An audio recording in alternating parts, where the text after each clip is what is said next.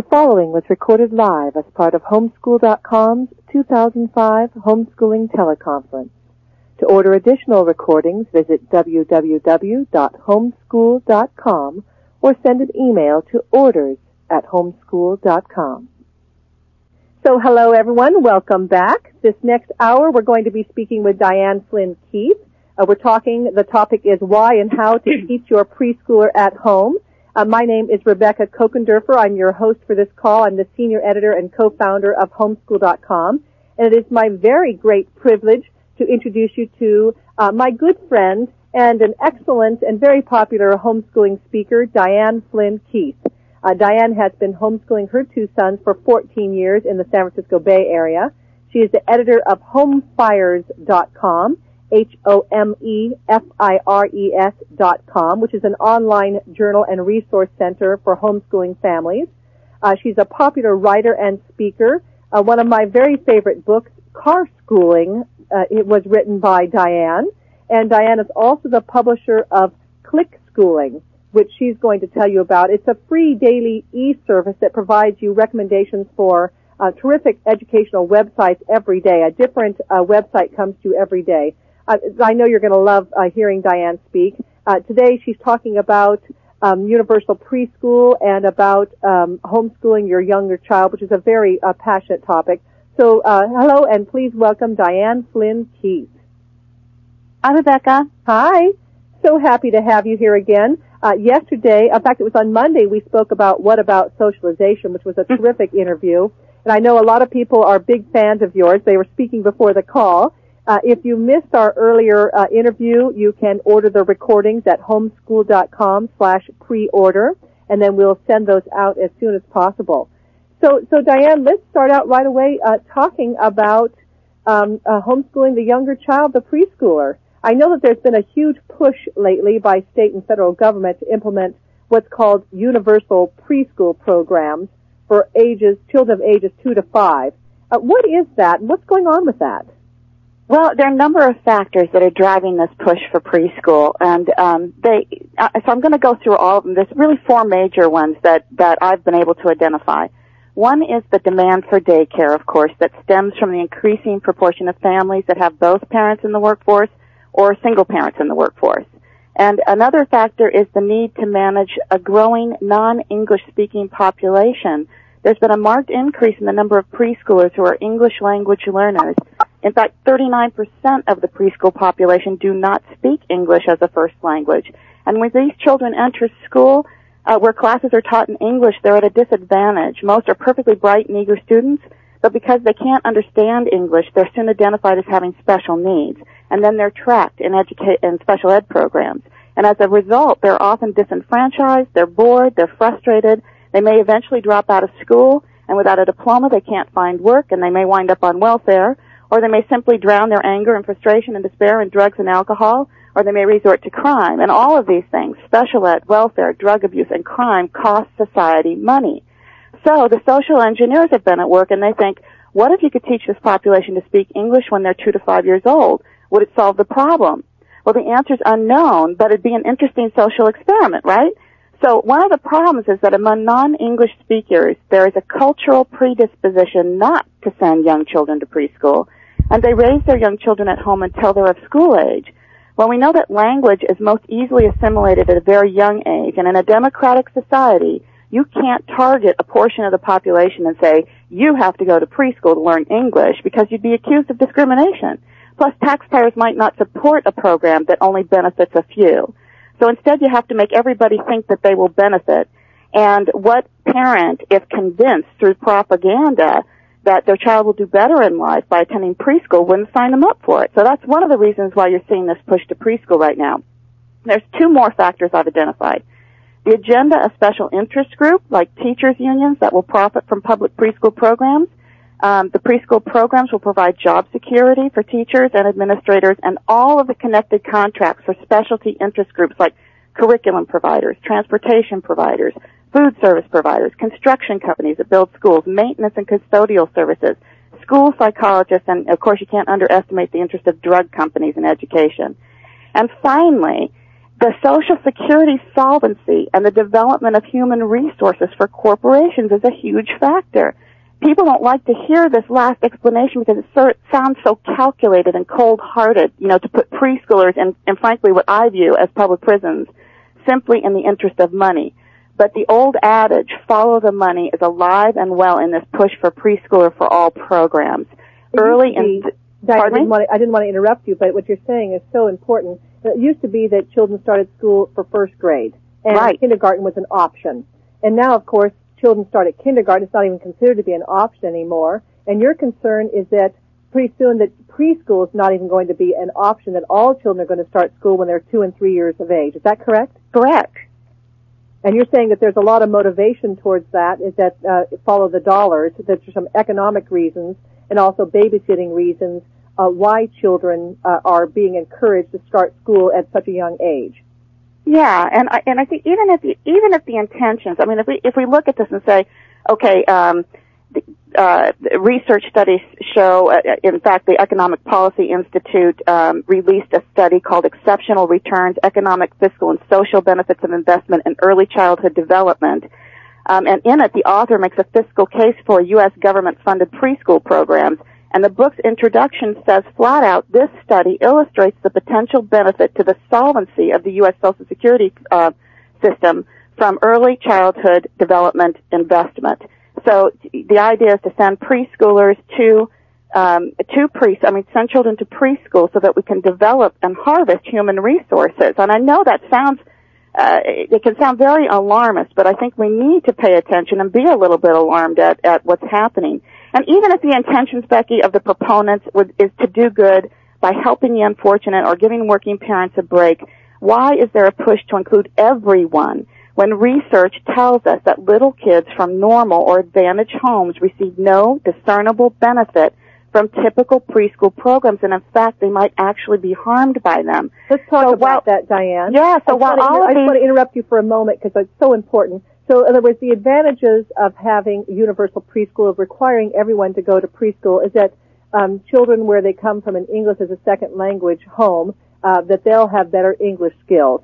And also, single parents or two-earner parents, they'll have the opportunity of having free babysitting, free child care. But now let's talk about what are some of the disadvantages of sending children off to institutionalized learning at such a young age. Oh, boy. Well, there are a whole lot of reasons why parents, shouldn't probably send their kids to school. I think to preschools. I think parents should be concerned about doing what's best for their children. There's a preponderance of research evidence that early separation from parents and too early academics, and I'm not talking about exposing kids to the bounty of life or helping them learn how to read if they're interested or write their names. I'm talking about standardized curriculum, that kind of academics, that those things are physically, intellectually, socially, and emotionally harmful to young children. Child psychologists are urging parents right now to get little kids out of academic curriculum-oriented facilities and back into nurturing homes with natural learning experiences and loads of imaginative play. Children learn best through imaginative play. It's been studied and proven over and over again. The best environment for a young child is with loving parents who provide enrichment opportunities in a supportive and secure home while being attentive to the kid's needs. That's the ideal. And parents can introduce their little ones, as I said, to the bounty of life, and that can include, the thoughtful and occasional use of private and co-op preschool programs, if that's what the parent feels is purposeful in educating their own child. While working parents, may need child care services, their children will still do much better in the care of extended, functional, loving family members or in private child care institutions or situations where, again, there's less focus on rigid structure and academic work and more opportunities for open-ended explorations and discoveries under the watchful guidance of loving, caring adults. You can't get that in a preschool, in a public government preschool. Just beautifully put, Diane. Plus, at least nowadays, preschool is an option. You can choose to do it or not according to your circumstances, or you can do it for however many hours a day you might choose to do it. But if it becomes required and mandatory for all, well, then we've just lost that choice. Yeah, but Becky, that's a really good point that you're making. And the problem here is, too, is that a lot of parents aren't concerned about the fact that this preschool programs are being introduced as voluntary because they figure that just like with homeschooling right now, you can opt out and homeschool your child. But here's the thing that everybody needs to understand.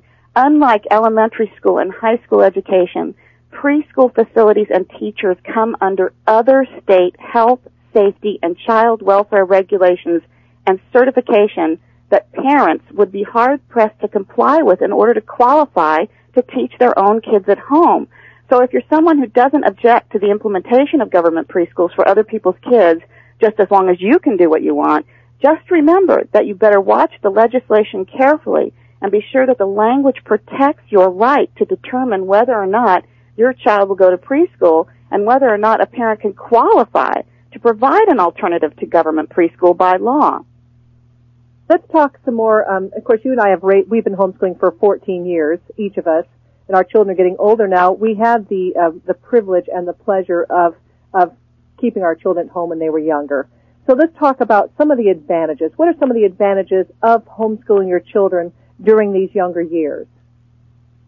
Well, I know the word homeschooling. I know for myself, I had just babies. My first child was a baby, and I'd read about homeschooling, and it's just I thought, oh my gosh, this is what I've been looking for. You know, I had the butterflies in the stomach. I thought, this is what I've been looking for. I want to homeschool my children.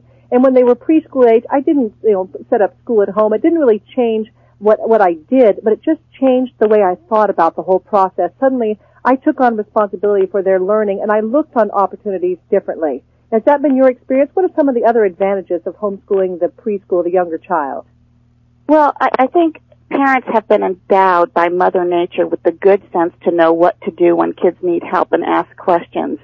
There's this primitive, intuitive, biological dance that is taking place between parent and children, and it continues to this day. And I think parents need to drown out the noise from the culture that says they aren't qualified or they're incapable or that they need some expert to teach their children how to tie their shoes or never run with scissors or play well with others. I question what it says about a society when parents are indoctrinated to believe that they have no authority, no expertise, and no ability to parent and teach their own kids. I mean, what do you make of a culture that thinks parents can't be trusted to rely on their instinct and intuition to know and understand their own children and to guide them in learning about the world? Becky, I absolutely believe that the fact that parents love and care about their children more than anyone else in the world makes them uniquely qualified to teach them.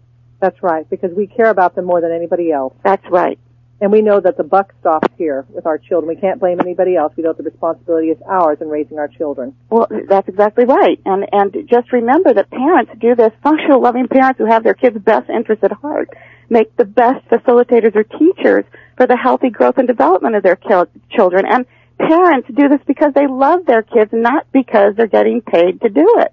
Plus, a lot of the advantages for homeschooling in general are really big advantages for homeschooling the younger child. For example, let's think about values. When we talked about socialization on Monday, Diane, who do you want your children to learn their values and their beliefs from? Do you want them to learn them from other 5-year-olds, or do you want them to learn them from loving adults and other people in our lives who care about our children as much as we do? Oh, that's right. Common sense should tell you that to drop your toddler off at an institution with transient strangers for hours each day can't possibly be as good for kids as time spent in the company of their own parents who imbue them with their own values and beliefs, and in the course of doing that, develop a mutually respectful interaction between parent and child that bonds them together in profound and meaningful ways that will last them throughout their lifetimes together, and it will just make family life much more compatible for everyone in the family.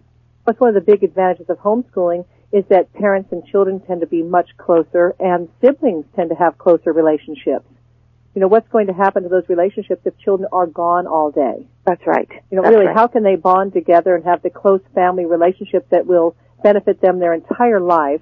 Growing up in a safe environment where you can be yourself, without all the peer pressure. How are you going to have that if the children are off in an institutional setting from the age of 2, 3, 4, 5? Oh, exactly right. And think about this. Preschool is conducted in an artificial environment where children's time is managed for the purpose of crowd control. That's right. Individual needs are diminished. They're neglected for the sake of group management. So a child's natural curiosity and the questions they ask, think of your own kids, they ask 1,000 questions a day. They can't be answered except when it's convenient for the instructor or the teacher. And the child's interest in anything that has is difficult when there are time limits. We have to move on from this subject because we have to go to the next group activity.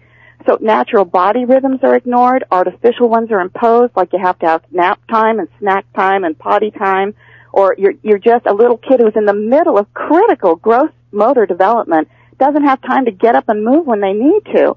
And in that environment, a tiny child learns really quickly, Becky, not to trust and follow their own instincts and impulses, and that to do that would be wrong and it should be ignored. They're forced through persuasion and rewards and coercion to passively comply with an authority figure who often doesn't have their best interests at heart. Preschool teachers require a child to exist in an environment where their impulses, as I said, have to be constantly controlled, where their actions and behavior are continuously monitored and judged. That's and right. To put a young child in a place where they must submit and surrender the self, so that self-identity, self-interest, self-direction, and self-confidence may not be discovered or explored is probably not the best possible environment in which to nurture a developing and malleable human being. And we know that preschool teachers are not the devil, but like you said, there are crowd control issues. There's one adult or maybe two adults and 20 children. The interest of the individual just cannot become paramount. That's right. Because they just can't. But I know that our listeners are taking notes, Diane, so we're talking about the advantages of homeschooling. So we already talked about that, closer parent-child relationships. Obviously, you're going to know your child better the more time you spend with them. Then closer sibling relationships. The brothers and sisters are going to have closer bonds and closer relationships because they're spending more time together. You're growing and learning together. The individual child has a chance to grow and explore at their own pace. They have a chance to have white space in their life in a quieter, nurturing environment where they can kind of move at their own speed. What are some of the other advantages? That was so nice and succinctly put, Becky. I'm going to take notes from you. I like that very much. Yeah, and let's keep talking about it, too. Of course, when you're homeschooling a younger child, too, you're always looking for their learning style. Yeah. You're identifying, you can tell when the children are younger. They tend to be much more kinesthetic anyway from the beginning. Everything is about touching and exploring. Oh, yeah. And then when you take a look at this idea of young kids going to some institution or being home, most homes have a far more enriching opportunities than a classroom. A home has like a kitchen and a garden and pets and books and magazines and newspapers and money and computers and television and tools and machines and toys and games and music and an infinite number of enriching items and environments for a kid to explore, life opportunities to learn at every moment. There are all kinds of, if you're just aware of your environment and the world around you, it provides us all kinds of opportunities to learn and plenty of so-called curriculum. And children are naturally curious about everything. They ask 1,000 questions every day because they're innately driven to figure out how to function well in the world. That's their job. Their job is to learn so that they can grow up and be independent and be capable of taking care of themselves and surviving on their own. So an aware parent simply has to answer their children's questions with facts and clarity and honesty and show them how to do things they're curious about. And helping little kids learn isn't rocket science. But one of the advantages of homeschooling, all ages, is positive socialization.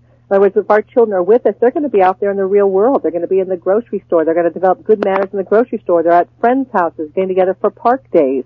You're visiting the pregnant mom down the street, visiting the older grandparents in the neighborhood. Many more opportunities for positive socialization when they're out there in the real world. Well, right, and they're young preschool-age kids who are home are learning social interaction skills from adults and not from other young children. And, of course, another obvious benefit, too, is health and safety. Oh, absolutely. The home environment is a much more safe and healthy place. Look at all the studies that have been shown about kids and how sick they get when they go to school. So, they're little germ factories is what they are. The preschools. Yeah. And the best, they try to keep it clean, but you've got diaper issues and runny noses and touching the noses and touching other children. So obviously, homeschooling the younger child is going to have huge health benefits. Right. They won't be bringing those germs home to you. Right. And depending on the, staff to student ratios, there may not be enough staff, competent staff, to be able to take care of the kids and have their best interests in mind and attend to everybody who needs attending to. Now, sometimes people send their children for preschool or under pressure to send their children to preschool because they think that it'll make the child ready for kindergarten and first grade. What are your thoughts about that? Well, that's really interesting. We've had recently teachers' unions are releasing information that says that teachers are reporting that children are coming to kindergarten, first grade unprepared, that without readiness skills, reading and math readiness skills, for example. And what you have to ask is, what has happened? What has changed? Because 20 years ago, every kid, whether they went to preschool or not, was attending kindergarten, first grade well prepared. Well, what's happened in the last 20 years?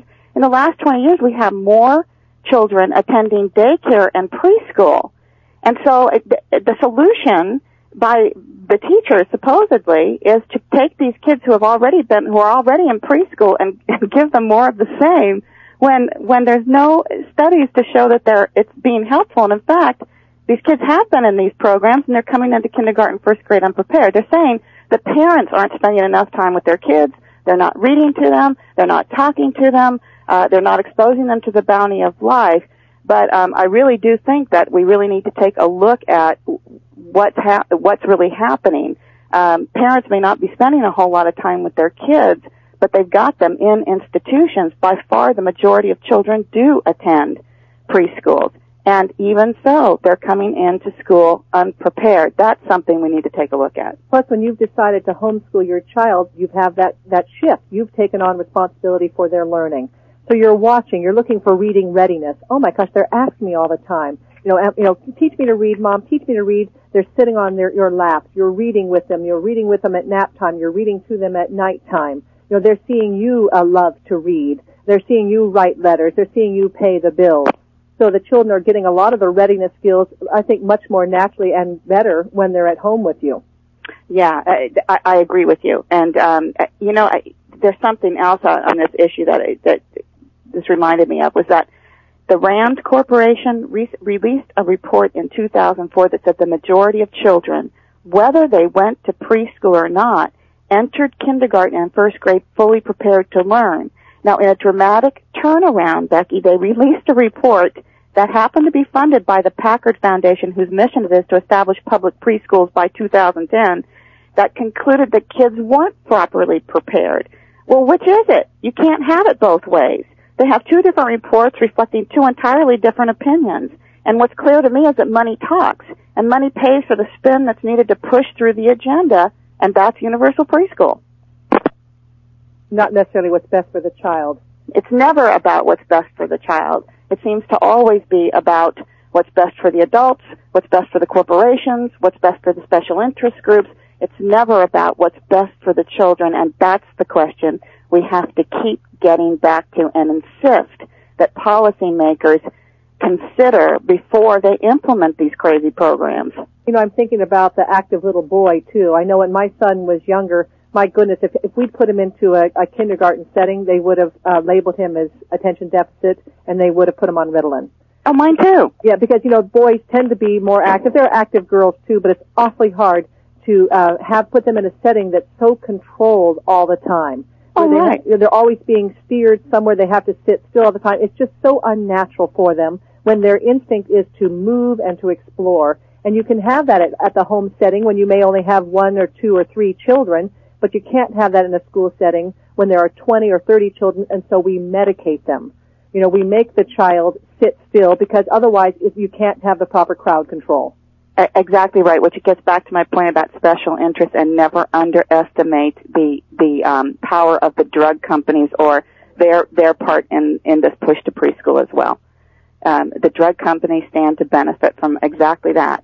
And, it's funny that you should say that. Even my kids would have been, I'm sure, diagnosed ADD. They had so much energy. I still have, my kids spend a lot of their day climbing the door jambs in the hallway all the way to the top of where the ceiling is And I didn't have the heart to paint over some little tiny footprints and handprints that are up on the ceiling. I know. But from remembering those days. And they had the freedom to do that. My son learned multiplication tables jumping on a trampoline. That was exactly appropriate for them because we talked before about their gross motor development. They need opportunities to do this. I hear all the time, little boys can't sit still. They don't have a lot of fat on their fannies in the first place, so it's hard for them to sit still. But the other thing that really happens with 5- and 6-year-old boys oftentimes is their upper chest develops, and that's why they will often pick up these sticks and start banging things and stuff because it helps to develop that musculature.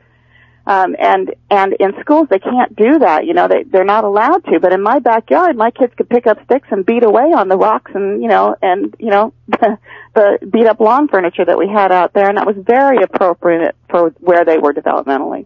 So you believe then, and according to the research, a child will be prepared and probably even better prepared for kindergarten and first grade if they are kept at home where the parent is taking responsibility for their learning and looking out for learning opportunities for them. Exactly right. Rather than putting them to a preschool readiness program. And for parents that just don't have a clue, and sometimes parents just don't feel confident or capable of being able to figure out what to do with their children all day. And so for those parents, you got to encourage them to get involved in, their community resources and to join support groups and mothers groups and things like that and homeschool support groups. And maybe we even need to encourage the homeschool community to develop more and more, preschool co-op programs for homeschoolers where they can all get together and share resources and ideas and information to make everybody feel more confident about their role in parenting their little ones at home. Isn't it sad that we even have to have this discussion? I can't even believe we're having this discussion. Seriously, that we have to use the term homeschooling for young children is to come up with some excuse or reason why we're keeping these beautiful little babies and children at home where they should be naturally. They should be naturally, and they have been for thousands of years, up until about 30, 40 years ago when preschools first, became a part of our culture. Parents were doing just a fine job then. I don't know what the problem is now. And I know that you're a big advocate for trying to help other children as well so that all children, we've made the choice to homeschool, not everyone has that option. So what can we do to help other children in our neighborhood and out there in the community in general so that they are not required to go to preschool? Well, I'll tell you what, that's something that has really concerned me, and so I have developed a website called universalpreschool.com where I house a lot of articles, research, information, resources, how-to activities that give parents an idea of what they can do with their little ones and how they can connect with other people and use community resources to teach their kids at home. So that's one way, and I'm hoping by setting an example, more and more people will do exactly the same thing. Spell that website address for us, would you, Diane? It's www.universalpreschool.com. And so what do you have at universalpreschool.com? What type of resources that we can help you with, we can get involved? Yeah, all kinds of research that will give parents the confidence to know that they can teach their own little ones at home. Terrific articles, on how to teach your kids at home.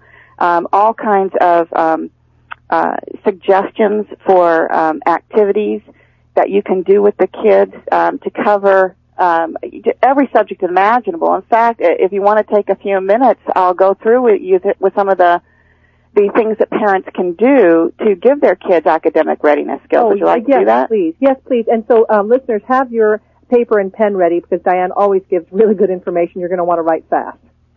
A lot of the things that give our kids life skills also provide them with an introduction to subjects like math and science. So, for example, you can teach your child to cook. I mean, it may seem obvious, but I think a lot of people don't know that 2-year-olds are fully capable of learning how to crack an egg and, how to stir pancake batter. My 3-year-old used to stand up on a stool and stir his scrambled eggs. See? And I don't know why we're so afraid of allowing our children to do that if you're supervising them. I was afraid. I know. You know what you do? You make them self-sufficient. They need to learn how to do these things. And through cooking, they learn measurement. And they learn the cooking process. Confidence. They learn the science of chemical reactions when heat is applied to substances or when baking soda or yeast is added to a recipe. And there's a homeschool mom who developed an entire cooking curriculum for all ages that you can check out and you can purchase it. She has some free recipes and suggestions and ideas for teaching little ones how to cook, but also all ages of homeschool students. And what's the name of that book? You can get the program through her website, and I'll give you the website address. It's www.homeschoolcookbook.com, and it's all one word, Homeschool Cookbook. So that's one thing, is cooking. You can explore nature in your backyard or at a nearby park or a hiking trail. You can sort and count rocks and shells and seeds that you find along the way. That lays the groundwork for understanding math. You can get owl pellets and dissect them with your kids, or get an ant farm, or plant a butterfly garden. There's so many things you can do. There's a fabulous resource for homeschoolers, and it's for all ages. It's called Acorn Naturalists. They have a fabulous catalog filled with all kinds of science kits and things and tools that you can use with kids. And Insect Lore is a good one too, isn't it? Insect Lore is a fabulous one as well. I'll give you, I have the website address for Acorn Naturalists. It's www.acorn, A-C-O-R-N, Naturalists, Naturalists.com. And do they have the silkworms and the ant farms and silkworms, ant farms? You know, the butterfly farms. You know, where you get they're in cocoon and they're in chrysalis, and then you can watch them unfold and become butterflies. And again, the owl pellets, which are so much fun to dissect and see what the owl had for lunch. You know, and they just have some really fabulous tools. They have wonderful puppets, you know, that are in the shape of different kinds of endangered species and things. They have DVDs, CD-ROMs, audio tapes, all kinds of fabulous scientific information. You know, when my children were younger, I set the house up in a station approach because it just appealed to me. Like a preschool. I did, I loved it. I had the little science area where I had stuff, and I had the blocks area, and I had a beautiful little reading area with the bean bags and the little mini bookshelf with all the books and the good lighting and the tape to listen to audio books. And I had the music area. I loved it. Our whole home reflected that we were homeschoolers. Yes, well, and that's a wonderful idea. There's no reason why people can't model their homes on that. It's like a Montessori kindergarten. It was, and that way I always had interesting things out because the preschool in our area, I noticed they had the station approach. They never had fussing among the kids because there was always plenty of neat things to do. If somebody was already at the block station, then you went over to the snake area. Yes, that's exactly right. I think that's a wonderful way to do it as well. We had similar things in our house, although we tended to use rooms for different kinds of projects because the projects tended to get really complicated and they took up a lot of space. And it becomes such a comfort for you, too, as a parent because you see firsthand, day after day, how children are naturally hungry to learn. And you just get out of their way, and you hand them neat resources, and you just watch them learn these at an incredible pace and these incredible things that you didn't even know they were capable of doing. Absolutely right. And you know, other things, it doesn't just have to be inside the home either, because you can plant and tend and harvest a garden to introduce life skills and botany and entomology. We always had a garden with our kids. My husband every year constructed green bean teepees, and I have beautiful pictures of my kids, you know, peeking out from the green bean teepees in our gardens. They ate a lot of vegetables and liked vegetables, I think, as a direct result of having worked in our garden. There's a fabulous website that has a complete parent's primer for free on teaching kids of all ages how to garden at www.kidsgardening.com, KIDSGARDENING.com. And a great resource for people who would like to use the garden as an inspiration for learning every kind of subject imaginable. And you know that kids love money. What a great way to introduce math is through coins and counting coins. And history can be introduced that way, too, as you tell the kids what's on individual coins and the names of the different presidents. You can weigh and measure items at the grocery store to provide math readiness. You can read together, and I really emphasize reading. More parents need to be reading to their kids every single day if they're not already, and you want to continue that well into, even up to high school age or beyond. I think it's fun to have family readings together, you know, after dinner or something. Just pick a book and, you know, read one chapter. But it's beautiful moments. I think our children are going to look back on those times as the highlights in their life. Oh, and the conversations that reading inspires and the subjects that you touch upon in reading. So you read together. You go to the library story times. They're absolutely free, and they help develop language skills. It's really easy to show a child how to draw letters and numbers, how to write their own name, and eventually how to write words. You can write with lots of different kinds of things too, like, you can form letters with shaving cream on the tile walls in the tub or the shower. You can use those. Have you seen those Crayola window markers that you can actually write on windows and mirrors? And it wipes right off. They're available at Crayola.com. I recently purchased them for myself because I just thought they were the coolest things. But you can have all kinds of fun and be creative in the way that you learn, how to write.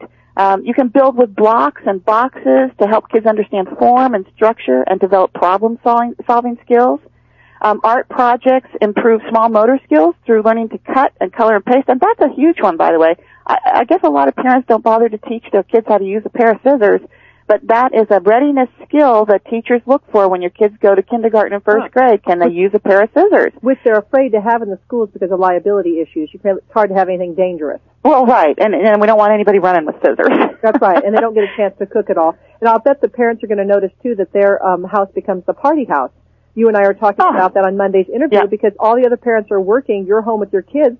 So you get to help the neighborhood kids as well. They're all going to come over because you have all these cool things hanging around the house. Exactly. It's true. Yeah, and that you're interested in them and interested in them having fun and interested in them learning, and you bring your personal joy and enthusiasm to the process. The minute you do that, you have kids in the palm of your hand. And if you're excited about something, they'll get excited. Pardon me? We're making a difference in the whole neighborhood that way, too. Absolutely. By the way, I know a lot of parents feel art stunted. They just don't know what to do artistically with their kids. There's a great website called kidsart.com, KIDSART.com, and it has a lot of great resources and ideas for parents to do with their kids. And what was the name of that catalog, too, where they had the BioColor? That was a fabulous art catalog where they would give you art ideas and how to use their terrific art supplies. Oh, boy. I know what you're talking about. I don't recall the name. Maybe one of our... Do a Google search for BioColor because I am completely art stunted, but I don't mind. I have a high tolerance for chaos, so I never mind having the mess. And you have to have a high tolerance for chaos when you homeschool, don't you? You do. And we turned our screened-in patio into a little art room. That's right. Yeah, so do a Google search for the BioColor because that was a really good resource too. And Diane, I love your book, Car Schooling, because you spend so much time in the car and all these great, the tapes that you recommend and the games. I found that kept my sanity too when I was having wiggly toddlers and crying kids in the car. Yeah, and a lot of those ideas. You don't even have to get in the car and go anywhere. You could sit in the car in the driveway if you wanted to, if it made you feel better. What is the website for Car Schooling? It's carschooling.com. And they can get the book there, and you have really good resources on there, too, don't you? Yeah, I do. I have a lot of free resources and games and activities that parents can use with their kids, whether they're in the car or standing in line at the grocery store or even if you're having a desperation day, yet in homeschooling, as we often do, where you don't feel like your kids have learned anything, you're frantic, you're feeling like a total failure, you're worried your kids are going to be dumb as doorknobs. You can open the book and pick an activity and you maybe just read one of the fun facts or actually do one of the activities and find some relief in thinking, gosh, at least we did something educational today, I love listening to the audio tapes and the audiobooks. My son loved the We Sing series, especially the one about dinosaurs. Oh my gosh, they learned these incredible things through those We Sing. Yes, and the other fabulous resources is Jim Weiss's stories on tape, and it covers everything from beginning fairy tales all the way through Sherlock Holmes mysteries and Greek mythology and fabulous things. And his website is greathall.com, GREATHALL.com. And the kids develop terrific vocabularies from listening to these books. Oh, yeah, and you can go right up. And they could read themselves. You're right, and you can go right up to the website and listen to excerpts before you purchase anything, which I find is really helpful as well. And not only that, but you can listen to them, decide if you want them, and if you cannot afford to purchase them, you can go to your local library and say, I want to put these tapes on hold, or I want to check out these tapes. So that's another opportunity for parents as well. In fact, let's talk some more about the library. It is an absolutely fabulous resource. You bet. Free books, free tapes. They have the puppet shows. They have story times, all of that. The story times, great way to get together. Right. Having a story time, then having a picnic afterwards, making friends there. Well, and don't forget the children's librarians, because if you find a book, a picture book or storybook that your child particularly likes, you just take it to the librarian and say, do you have anything more along these lines? This is what my child likes. Do you have anything else in this range that would appeal to them? You'd be surprised. They just go through the racks and pull book after book. terrific. Because they're intimately familiar with what's in their stacks. This is so good. What else do you have? What other recommendations? Well, I think that making forts and playing make-believe games to fire up kids' imaginations so that they can act out dozens of characters and scenarios we talked about. When you're reading to your kids, they often, in their imaginative play, will take on the characters and scenes that they heard about in a book. And that's just the way they process information, is through their imagination. So you don't want to underestimate the power of that to, grow little synapses and get those dendrites firing in their brains and to grow their brains.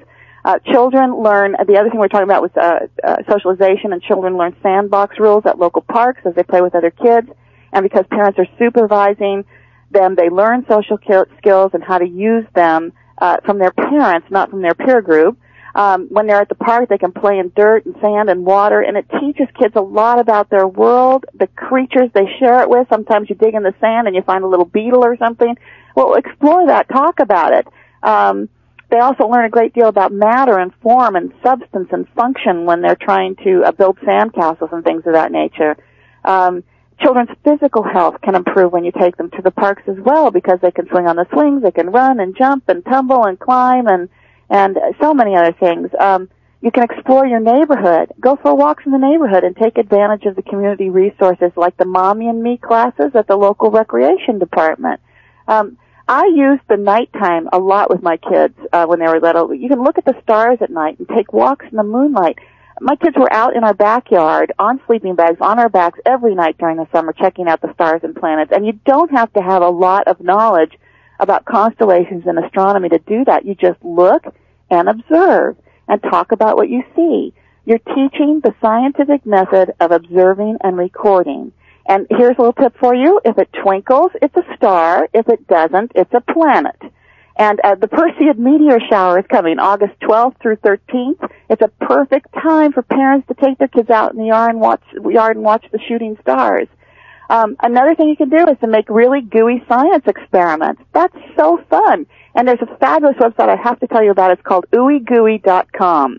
That's www.gooey.com. Has all kinds of wonderful free ideas and recipes for crazy concoctions and science experiments that you can do with little ones. I love Mary Cole's book, too, Edible Art.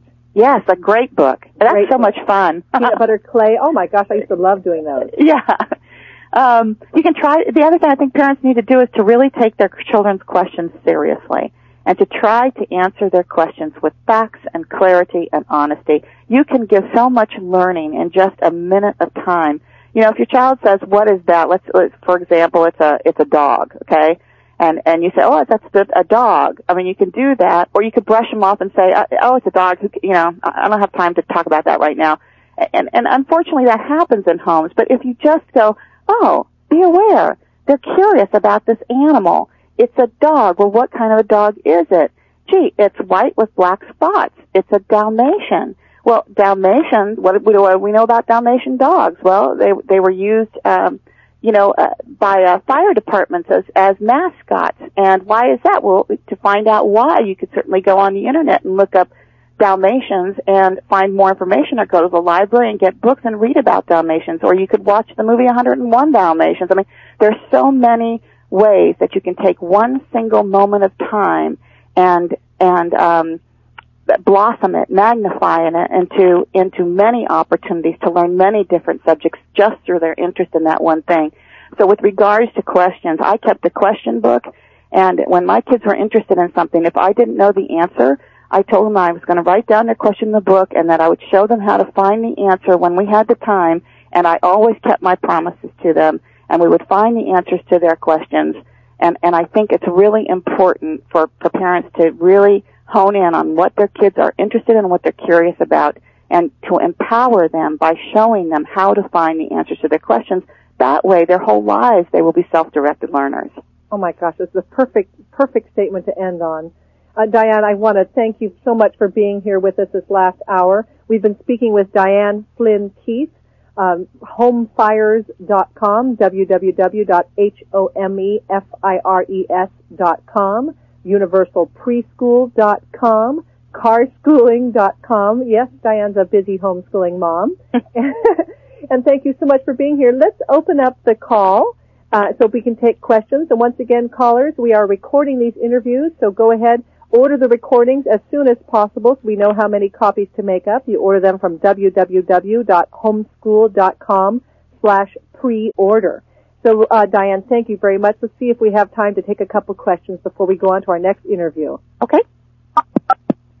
Hello. First question, please, for Diane Flynn Keith. Hi, I had a question. Yes, we can hear you beautifully. Okay. Diane briefly mentioned the requirements. Like, I guess I was under the impression that I have a 2-year-old, so at this age that I could keep him home, and if we chose to send him to school, I really wouldn't need to have any documentation or anything until because he was in preschool. But it's sounding like that's changed, that I need to even have documentation at this early. No, I don't. Let me repeat that question, Diana, because it's just excellent. So she has a 2-year-old, and she's wondering, gosh, can I keep my children home? When do I have to notify someone that I am officially homeschooling them? Right. It's different, and different states have different requirements. Some states have mandatory kindergarten. Other states do not. I don't know of any state yet that has mandatory preschool, and I want to be really clear about that. These programs that are being introduced are voluntary and with the potential to become mandatory. But right now, they're all being introduced as voluntary, so they are not altering the age at which your child needs to enter school right now. So in order to find that information out, you can go to your local school district and just ask them what age is the required age for children to attend school, or you can go to a homeschool organization in your state and find that information out as well. And again, it varies by state. Oh, good question, good answer. Let's open it up again. Thank you. Thank you. Next question, please. Okay. Yes, I have a question. Yes.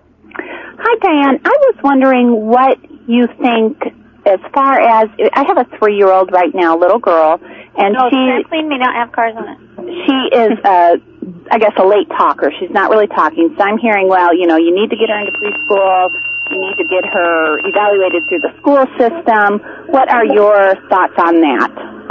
A little bit of noise on the line, Diane. Let me repeat that. So she has a young child who is a late talker. And so she was wondering what your thoughts are about that. Should she put her in preschool to develop that skill? Should she have her evaluated? We know that, of course, you're not a doctor. But just as a homeschooling mom, what are your thoughts on that? My instincts are for her to follow her instincts. I think parents, and mothers in particular, are really in tune with their kids. And if you in your gut feel that there is a delay or a problem, then you need to follow it up. Never underestimate your maternal instinct. And if it's telling you that there's a problem, then I would say talk to your pediatrician or look for a reading or speech therapist. Get recommendations from other people, friends and people that you trust, and pursue it that way, and maybe have her evaluated.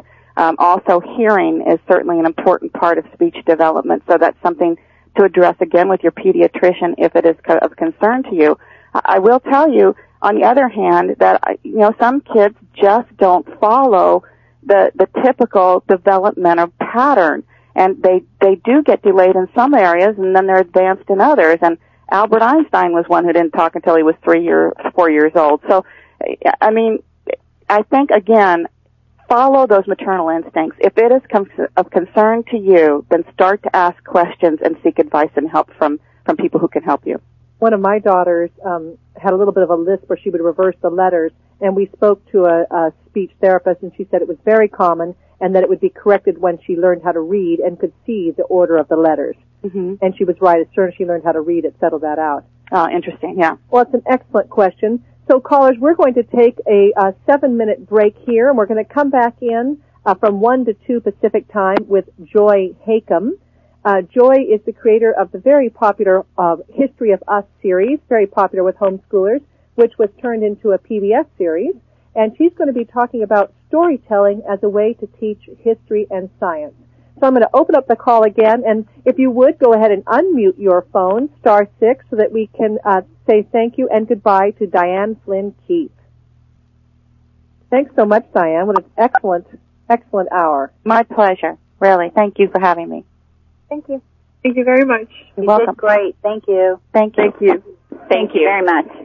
You're welcome. Thank you.